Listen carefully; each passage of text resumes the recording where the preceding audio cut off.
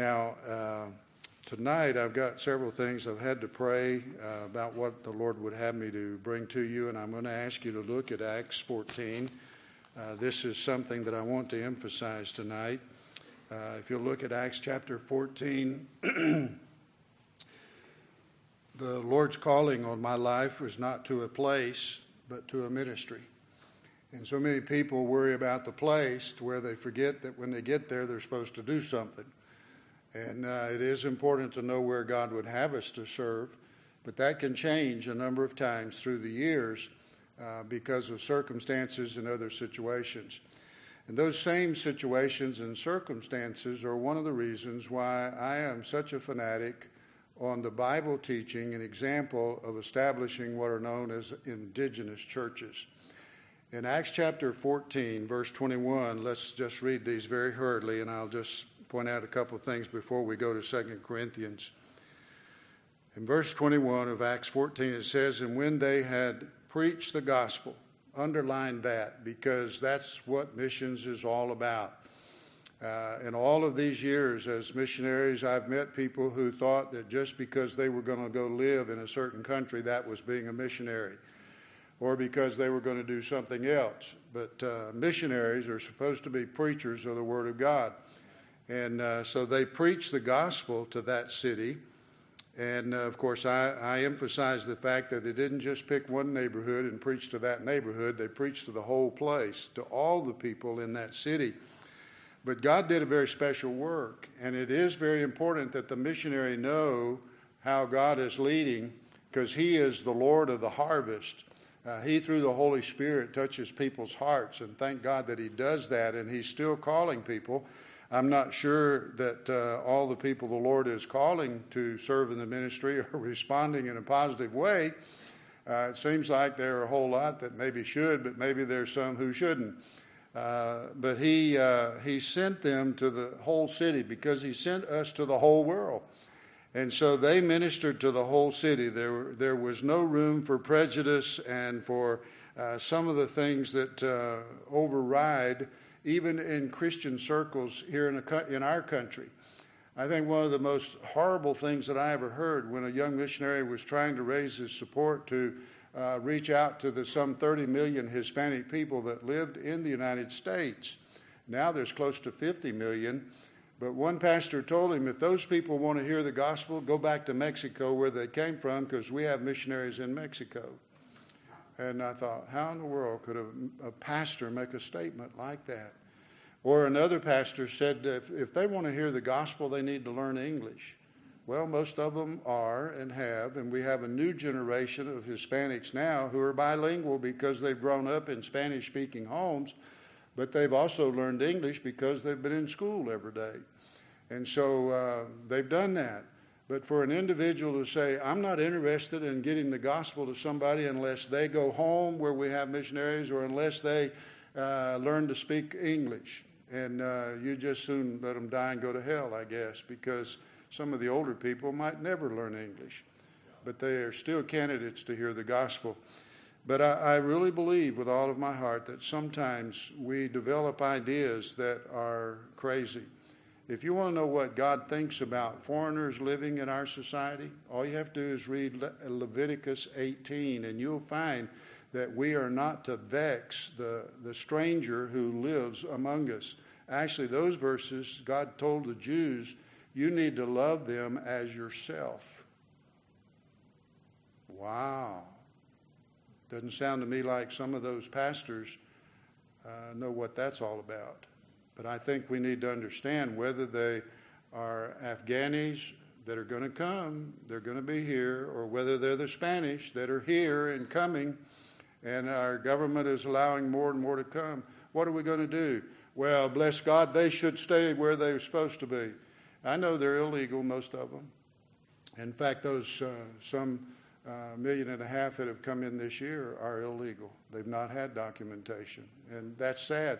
But our government is responsible. If you knew the poverty that they have lived in and the stresses that they have lived under because of the cartels and the gangs and all of that other stuff, and you had little kids, I think you'd probably want to pack them up and come too. because everybody in the world would like to live in America, at least right now. Another 4 or 5 years down the road, and it may not be that way. But that's just a little pet peeve of mine, is that we need to overcome our prejudices toward the people who live all around us that don't look like we do, they don't talk like we do. They even may be from New Jersey. Right, Kathy? But what a special person, special family. All right, well, I got to go ahead because this is not my message. This is just a side pocket here. And notice that after they had preached the gospel, God had blessed in a very marvelous way because they were able to teach many. Now, that's the second step. We cannot just do evangelism. We have to do discipleship as well. And there has to be a balance. You can't neglect the evangelism because you're not going to have anybody to mentor or teach. And you can't just emphasize the teaching because we're supposed to do both. That's Matthew 28:19 through 20. And so they were able to teach many, and that tells me that they had been able to see a number of people come to know the Lord as their Savior. Now, that's not typical on every field. And just because a missionary goes to a field where he's not able to send a prayer letter home, where he's had 1,000 people saved in the last 6 months, doesn't mean that he's falling down on his responsibility. You may not win but one. In fact, you may not win even one. I think one of the strongest testimonies I ever heard was Ron Bragg when he stood and wept with tears in his eyes. He'd been on the field for 4 years and had not led one single African man to the Lord. He was trying to get his family packed up and shipped back to the States and figure out how he could get back to the States. He felt like he was a failure because he'd spent 4 years there. When in the midst of all of this, Brother Ron said there was a knock at the door. And when he opened the door, there were 4 Muslim men. And those men said, "Teacher, we've been watching you, and we think it's time to trust your Savior." And those 4 men were the first of many that came to know the Lord as Savior. And, of course, the Godfreys know better about all that than I do because they were right there with Brother Ron and his wife, Donna. And just thank God for testimonies like that. But they taught many. Why? Because they had done evangelization in that city. And so notice what it says as we hurried on through the rest of it. They returned again to some other places, and then notice verse 22, and they confirmed the souls of the disciples, and exhorting them to continue in the faith, that we must through much tribulation, that doesn't say the great tribulation, but there will be and there is tribulation, enter into the kingdom of God. And verse 23, and when they had ordained them elders in every church. See, they established leadership. They did what we can call evangelization. We can call this second part the instruction, the teaching, the discipleship, but they also did something that allowed them to have men who could serve as pastors, elders, bishops in those churches. So there was leadership. And I'm here to tell you this evening that if you're going to establish an indigenous church on the mission field or anywhere else, because the world is the field, and that same thing is true in America, you're going to have to do evangelism, you're going to have to do discipleship, and you're going to have to train men to be leaders, and of course women along the way too, because they say every good man's got a better wife. A better woman that's his wife, and that's true. We thank God for our wives as I thank God for Patsy. But now you see, if you don't do evangelism, there will be no discipleship. If you don't do discipleship, there will be no leadership. And if there is no leadership, there will be no indigenous church. There's got to be all 3 things. Now, let me ask you, if you would, to go with me to the book of 2 Corinthians. And I want you to take this idea home with you tonight. And just when you think about it, just think, well, Brother Green gave us some scripture tonight, and he presented the idea of indigenous churches. Now, Ms. Henry can verify this, and maybe these folk that have been down in Brazil. But here's a little book called Autonomous Churches, Iglesias Autónomas. And this is a Spanish book. It's the Spanish version of an English book that the Lord let me write. It's on church planting. Now, I didn't use the word indigenous because when you talk about indigenous people in Spanish countries, you're talking about the little natives that live up in the mountain villages. And so all the people that are sophisticated that live down in the cities, they get upset if you talk about an indigenous church. They don't want to come. But now the word autonomous means the same thing. And what is an autonomous church? What is an indigenous church? It is a church that is, first of all, self-governing. You notice they ordained elders in every church. There has to be leadership that is prepared in the Word of God to be able to direct the ministry through prayer and following the principles of God's Word. Now, I just said something that is super important.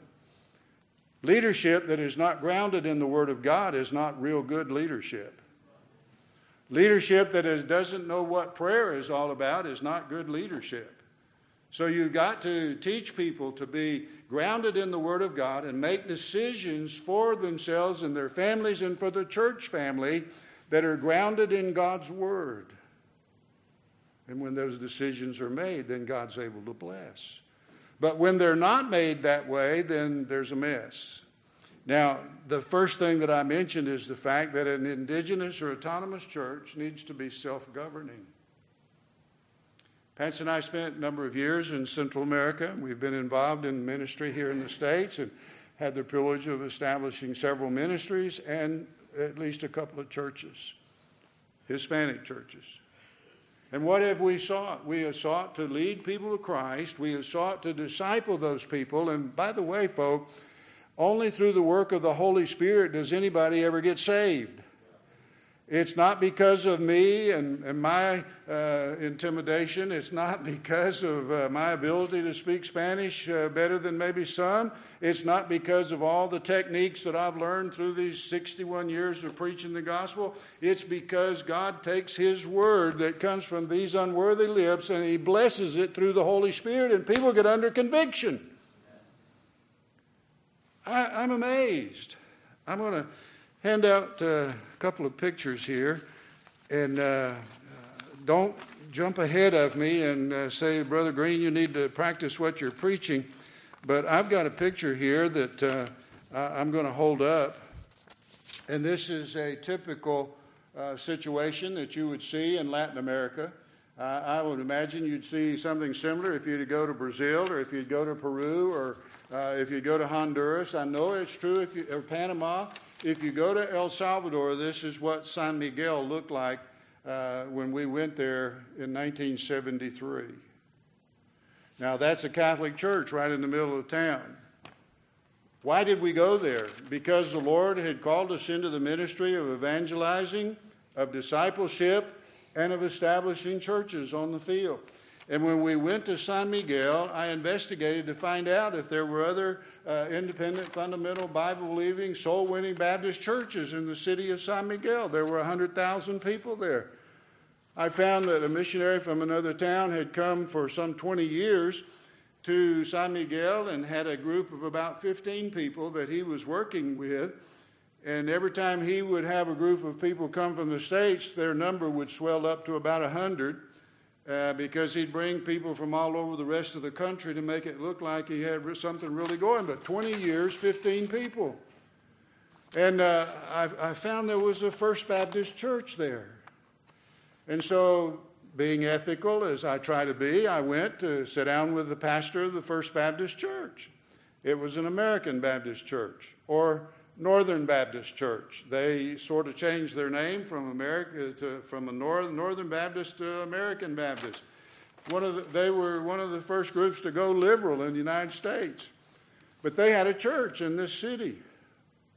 And so I sat down with him and I started asking him questions. And I said, Pastor, tell me about what God's doing here. I said, how long you been here? He said, well, this church is 100 years old.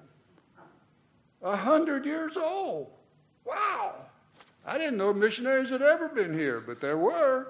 Somebody was, and they started this First Baptist Church. And I said, how many people do you have in attendance? He said, we have about 90. Wow. I didn't say anything. I'm nice. Don't want to be intimidating. But I thought in my mind, you've been here 100 years and you have 90 people? And they had a nice building. That wasn't the problem. They were in the central location of town. That wasn't the problem. The problem was nobody had a burden to win souls to Christ and disciple people and establish a church. So I said, well, do you have any folk get saved and baptized each year? He said, well, sometimes we'll have 2 people a year accept the Lord, and we usually baptize one of the 2. And so I said, well, Pastor, I'm here to tell you this. God's led me into the ministry as a missionary, and we're coming to San Miguel. And he said, wait a minute. He said, I know what you're going to do. You're going to come down here with all that money you get from the United States, and you're going to steal all my members. And I said, well, Pastor, I want to assure you of something. We're going to go on the other side of town. We're going to rent a building that was a pharmacy, and we're going to start right there. And it was amazing. You know, God was in us being there. It was the hottest place in El Salvador. Patsy suffered terribly because she internalizes whatever heat there is, and it causes hives. But she never complained.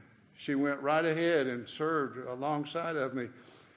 And when we were moving into our apartment that was as hot as an oven, they had to put the electrical stuff in, and a young man was there helping the electrician.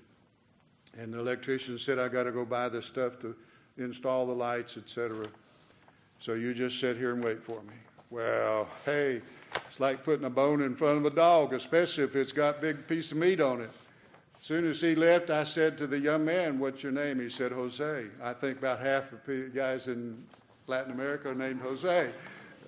Half of the women are named Maria. And I understand that, okay, from their traditions. But I began to witness to Jose. He was 18 years of age. I didn't ask him. He just volunteered. He said, I'm a drunk. He said, I smoke. I go to the houses of prostitution. He said, I know I'm a sinner and I need to get saved. I said, would you like to trust the Lord right now? And he did. And he was the first convert in that city of San Miguel. It all started right there. We had 6 students from the Bible Institute Ibero come and spend about a month or 6 weeks with us, and they helped us knock on doors and do things to get folk aware of what we were doing. But I assured the pastor, I said, we're going over yonder. We're not going to bother your people. I said, I understand there are 100,000 people here in San Miguel. He said, yeah, that's about right. I said, well, you've got 90 of them. I want the other the other 99,600. That's who we're going to look for. And you know, folk, honest before God, we never took one of his people. We never took one of them. One came one time and said he wanted to be a member, but his wife was a teacher at this First Baptist Church, and we just finally convinced him that he shouldn't be there, that he needed to go back to First Baptist. And so anyway, what I'm saying is this. I showed you that picture, and then I want to show you this one. This is a picture of Pastor Roberto Nieto.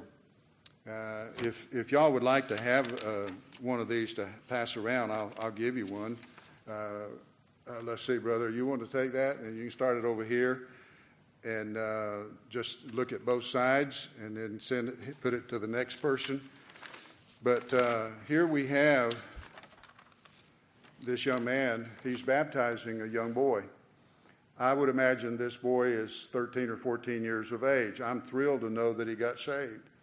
His mom, grandmother, Vilma, was going to give birth to this boy's daddy. And when they gave her anesthesia, she passed out. Her heart stopped beating. They got her revived, and by God's grace, Patsy and I were there. We had an airplane, and we could fly. Vilma, pregnant 9 months, scared to death that she was going to die on the way to get to the hospital in San Salvador. But she made it there, and 3 days later, she gave birth to this boy's daddy, Roberto Carlo. And I said, God, you know, you're so good. You let me learn how to fly. You gave me an airplane. A church in North Carolina did. You let me be here to help save that lady's life. Years later, Roberto Carlo, at 12 years of age, came and said, Brother Green, thank you for flying us to the hospital when my mom was expecting me, and thank you for starting this church, because I've trusted the Lord as my Savior. And now I'm looking at Vilma's grandson, who is being baptized after having trusted the Lord as her Savior. I tell you what, you can invest money, and when you die, it's all over. But you can sow seeds of the gospel and just keep on reaping. Just keep on accumulating. And I look at the man who is baptizing this young boy, Roberto. He was 17 years old when he trusted the Lord as his Savior, and he was also one of the first members of the church there. And Andrew, would you pass that out over here? And then I want to show you this picture, and I'll pass it out. Brother, one of you want to take this? And it's got a picture on the backside, but you do that. I'm not going to hand this one out yet, Andrew. I'm going to have to explain this. You see, we started with one young man named Jose. Brother Roy Ackerley came down. Great man. Played his accordion, sang, preached for us. Roberto, the man doing the baptizing, is pastor of the tabernacle in San Miguel. And he accepted the Lord when Brother Ackerley was there. And that's important. Important. I mean, he was just a young man, 17 years of age, and now he pastors this church, the tabernacle. And before COVID, it averaged over 600 in attendance every Sunday. And they are the mother church of as many as 70 additional churches. Now, Brother Green, you're a great missionary. This all happened, not his salvation, not the starting of that church, not the establishing of that church, not the discipleship, et cetera, et cetera. No, I was there 6 years, but I've been gone since 1979. So how in the world is it, Brother Green, that now there are a dozen independent fundamental Bible-believing churches in San Miguel, and you hadn't been there? Because I didn't build the ministry around myself. I built it around the Lord. And I trained these men to be able to preach the Word of God, to know the Word of God, and know how to pray, and know how to make decisions and self-govern the churches that they were pastoring. And that's why they, under like Roberto's ministry right now, he sent me a note Monday saying, Brother Green, just came back from Chapultepec. We're starting another new church over there. And I'm saying to myself, I didn't do all of that. And I'm going to stand here and ask you to look at something with me in 2 Corinthians. Now, by the way, here's another picture. There are over 20, probably 30 or 40 pastors in Guatemala City. I had the privilege of preaching to them several years ago. Can I take credit for everything those guys have done in God's will? No. The fact is, God's done a work in their hearts. I'm just one individual that has had some touch or influence in their lives. But the Holy Spirit is the one who has taken them and multiplied their ministries in starting churches, winning souls, not only in Guatemala, but in Honduras and El Salvador, and maybe even as far as Nicaragua. Now you can have it, brother, if you want to. And sometimes it helps me to see a picture, but I want you to see the gist of the message tonight in 2 Corinthians. Indigenous churches are self-governing. Now, I'm going to give you some other words, 3 more words that are so important. Now, please listen to what I'm saying. I am so thankful for the generosity of American Christians. Did you hear me say that? The generosity of American Christians, people from the United States in churches just like this. And I'm so grateful for our generosity, but sometimes we give without praying. And sometimes a person comes along and paints a beautiful picture or tells a nice little story, and we just empty our wallets out and we didn't pray one single moment about it. Now you say, Brother Green, are you against giving? No, it is more blessed to give than to receive. But there's a problem when churches on the foreign field are dependent on fundings from America. Because the same God who meets your needs and my needs as members of Lakewood Baptist Church can meet the needs of people on the foreign field. Now, if I didn't believe that, I'd get out of the ministry right now. The same God who convicted us and saved us and allowed us to be indoctrinated in the fundamentals of the Word of God can do the same in the lives of other people. And there's not a qualification on Acts 20, verse 35, where the Lord, according to Luke's writing, and the words are inspired Word of God, Luke wrote that Jesus said it is more blessed to give than to receive. And it is. But when we don't teach the people on the foreign field to be supportive of their own ministry, we are cheating them, we are robbing them. And I know that the Bible tells us that there's a place in the north. And you Yankees can enjoy that if you want to. Okay? There's a place in the north, out beyond the North Star, out further than the stars is where God dwells.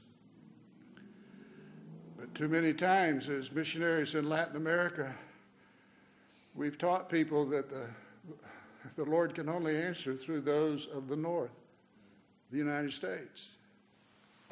And so people in America, we need to stop and think about what we're doing. We need to establish indigenous churches that are self-governing. They don't need to have somebody dictate to them and tell them what to do other than God Himself through the Word of God and the Holy Spirit.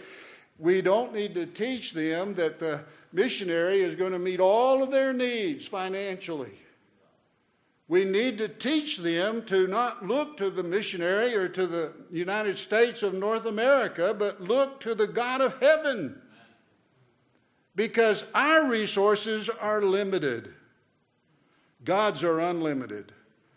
Paul said to the Philippians, "But my God shall supply all your needs according to His riches in glory." According to His riches in glory. And you could take out of them all day long and they're never going to diminish. But now wait a minute.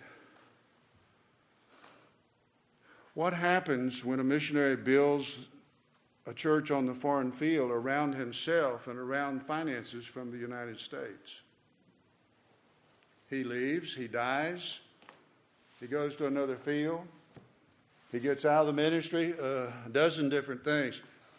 The resources that he has taught the people to look for from the United States can diminish. See, we have no promise that we're going to be able to continue at the rate we are continuing as far as our giving is concerned. You say, Brother Green, this is awfully negative. No, if we can teach the people, do you think that tithing is just for Americans? I don't. I think that there's a blessing in tithing. And if I fail to teach the people that I'm winning to the Lord and discipling that it's important for them to tithe. And I've had more nationals tell me we're too poor to tithe. Have you ever stopped to think that one of the reasons you may be too poor is because you don't tithe?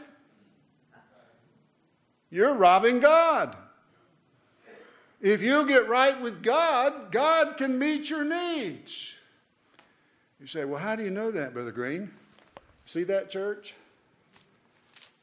The only money that I invested in those guys was when they were studying with me. I provided a place to live in the church for them, and we supplied the money for their food and sometimes some clothing.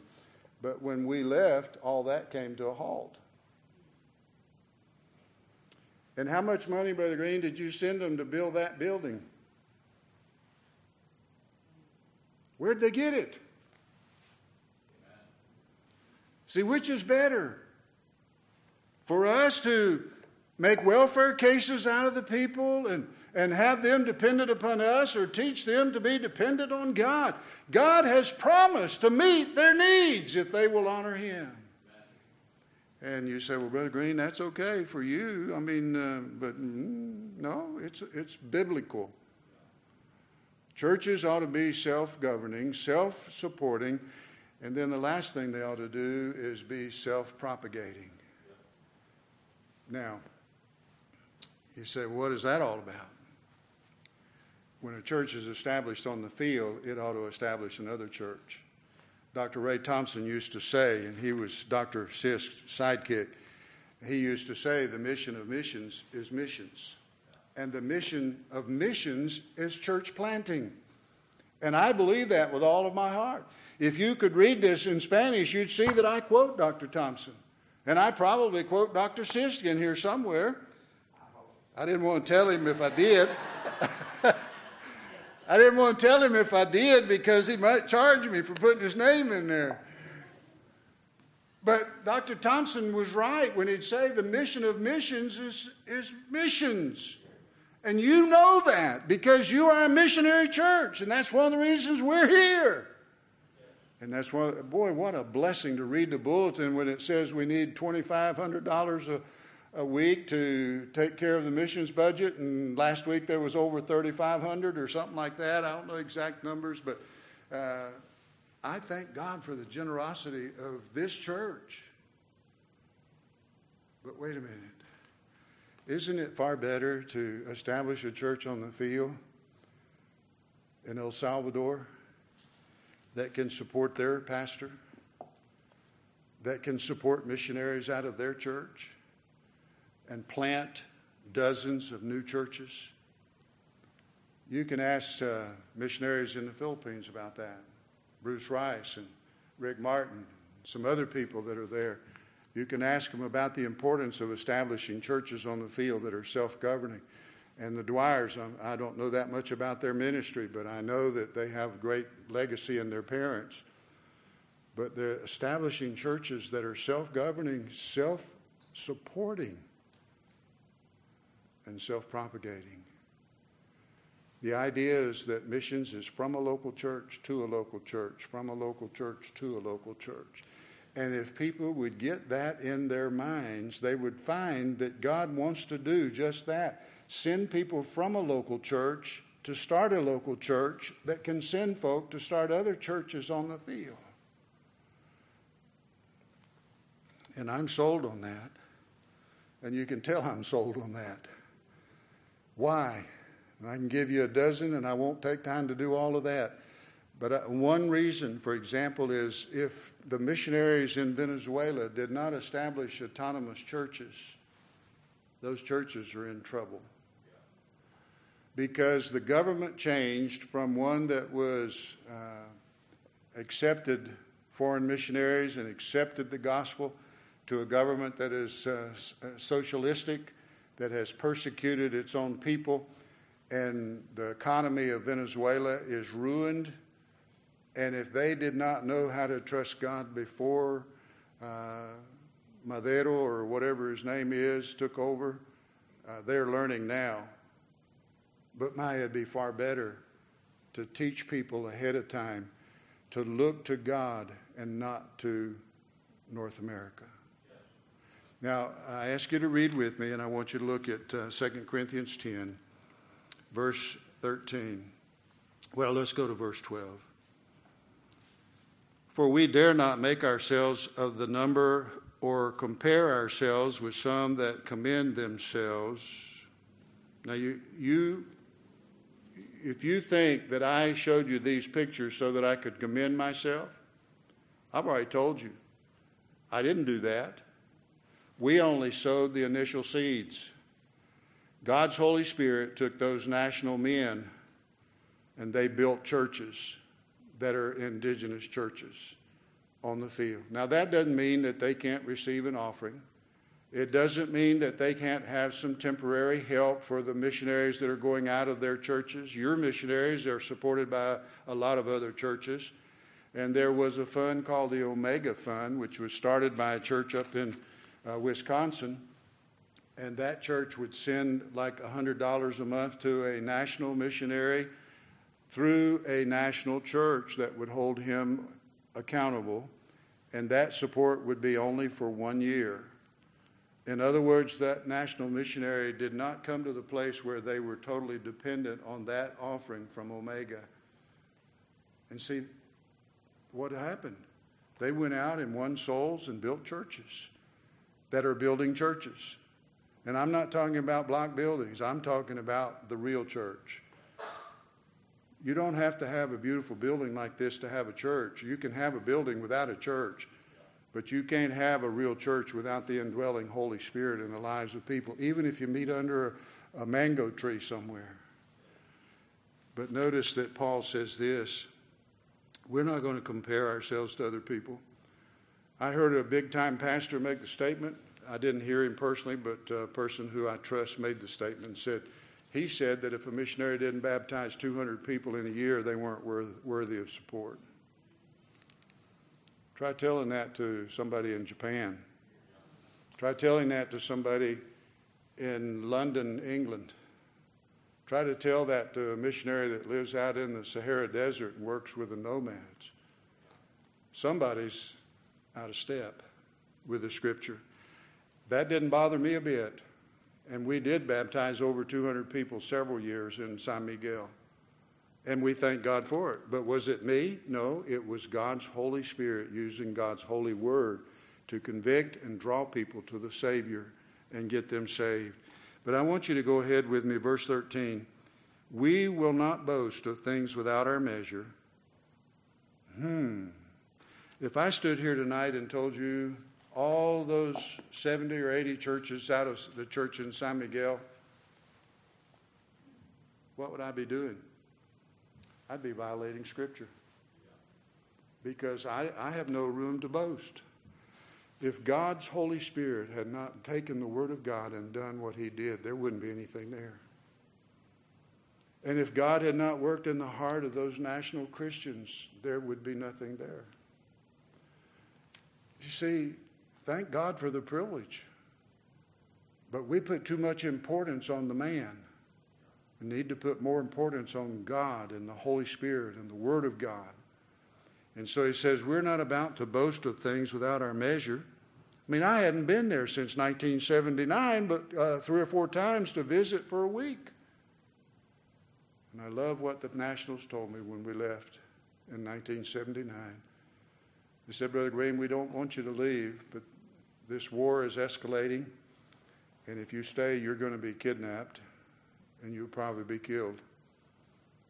And we don't want you to be killed or kidnapped. And I didn't have dying grace, so I sent my family out, and I got on the plane and left, and there's been other churches established and started. And when I went back after 3 or 4 years during the war, they said, Brother Green, we didn't want you to leave, but we're so glad you did, because we were willing to let you do what we ought to be doing as long as you were here. And I said, I'm so glad that God moved us away so that you could know what it is to depend on a holy God who has obligated himself to provide for you and meet your needs and bless the preaching of the Word of God. Well, I've got to shut up. My time is up. But folk, we don't have to boast. The only boasting we ought to do is that we know a Savior who died for unworthy sinners, and that in his grace he gave us as unworthy saved sinners the opportunity to serve him. And some of us have had the privilege to go to places where there was a real need for a gospel church. Let's bow our heads in prayer. Thank you for your attention tonight. I hope that you'll take a couple of things home with you from this, and one is that God gives us the privilege of serving him, but if it were not for him, there'd be nothing accomplished. But I trust that you would also take home this idea that we need to work toward establishing autonomous churches that are built around the Word of God and around the Lord. And as the Scripture says, if we're going to glory, let us glory in the Lord.